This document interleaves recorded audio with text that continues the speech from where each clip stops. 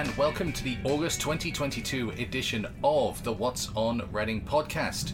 And if you can hear in the background, it sounds like we're recording this on a train. But we're not actually on a real train. We're on a mock-up of a 1940s train carriage, because we are recording this today at Time Trap Escape Rooms. And I'm joined this month by Andrew, one of the creative geniuses behind Time Trap. Oh, thank you. That's very kind. I don't want to take too much credit, though. It's mainly my partner. I'm more the business side. But I like the ego.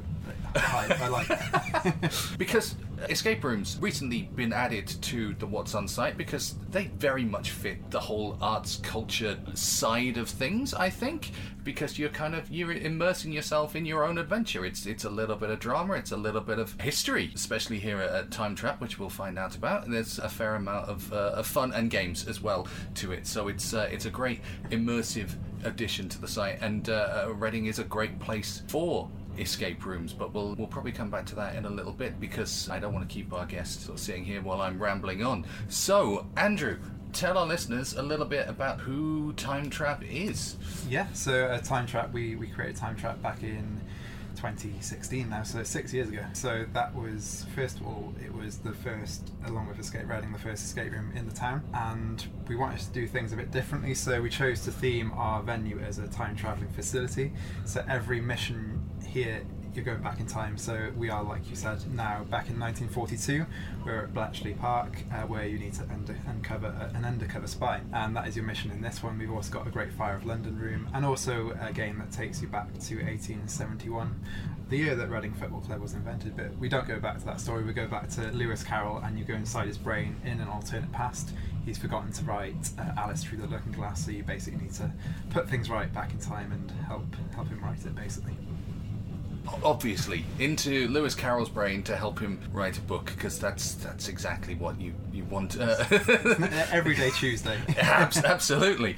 What made you sort of get started with all this? It was actually straight out of university that me and my partner decided to just try something a bit different. We didn't want a normal sort of office job, so we thought, well, we don't have, like mortgage or kids or, any of the commitments that we might do in a few years' time. Let's try this. If it works, great. If it doesn't, then we will just get normal, boring jobs. But it worked out, so here we are. So yeah, it was Katie was the sort of creative mind behind it. I wanted to work for a sort of smaller business, and it turned out in the end that it was our own business that was the case for. But yeah, it was sort of wanting to try something new and seeing the gap in the market. Reading didn't have any escape rooms. They were starting to get bigger and bigger, and we decided it was to be something we enjoyed, and it so far has been, minus a couple of turbulent years. But yeah, it's been the same for everyone, hasn't it? Yes, we all had those turbulent years.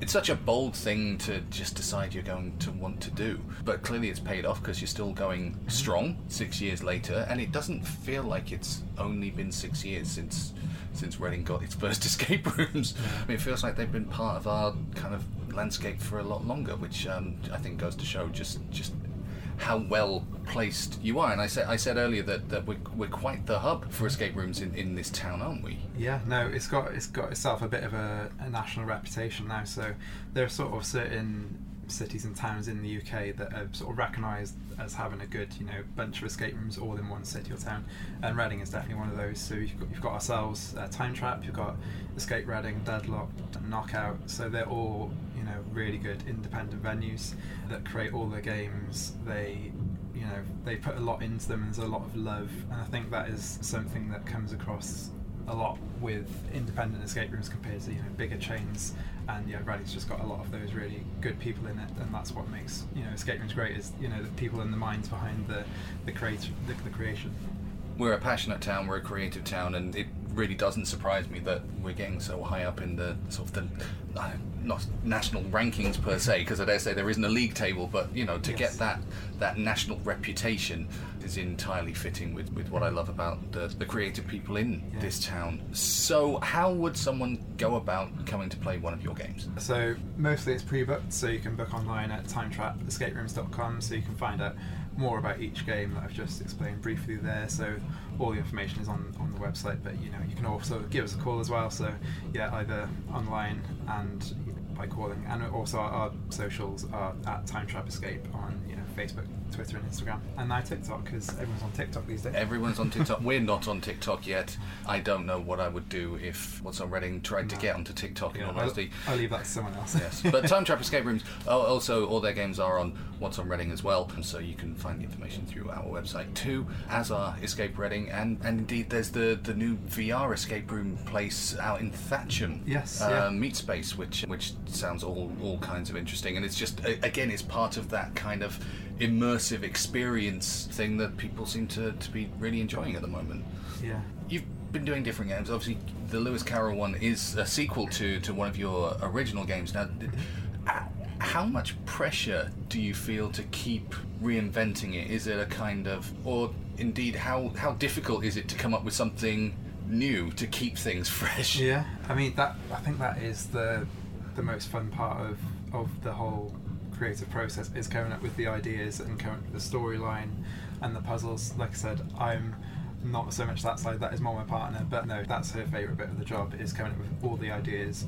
So that's not the pressure at all, really. It's more the build of the games. Like, you're in a 1930s train carriage right now, so it's like building those set pieces and the whole, the electronics and the tech behind all the puzzles.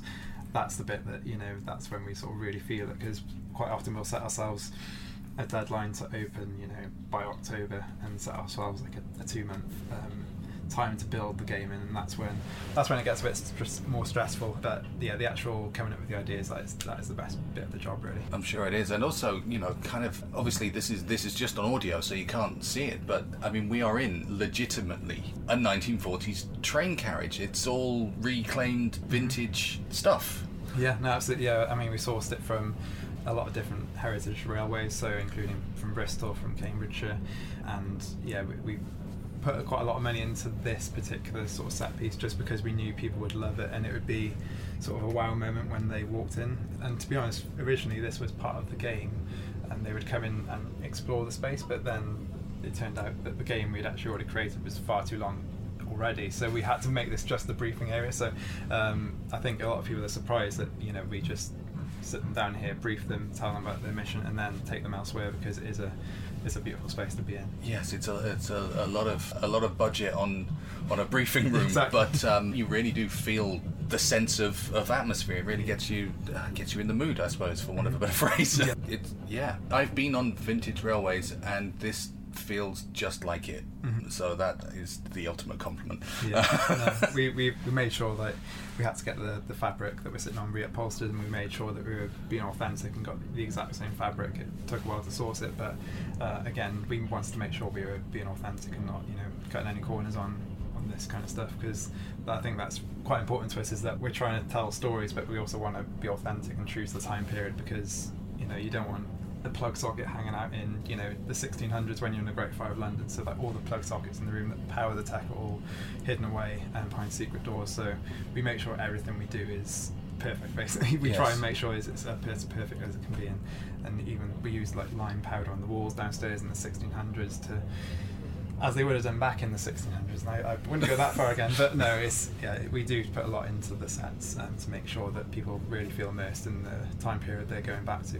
So if that hasn't sold it to you, I don't know what will, but this is immersive historical escape room fun, I'm going to say at its best. So one of the other things we'd like to talk about on the podcast is what else you've spotted that's coming up in the next few weeks that has caught your eye. Yeah. So what are your highlights for sort of August, September? Yeah, so I think with the cost of living going on, I've tried to pick things that are a bit cheaper, I guess, than usual. So one of our experience makers, one of the guys that runs our game here, is actually on the comedy scene in Reading.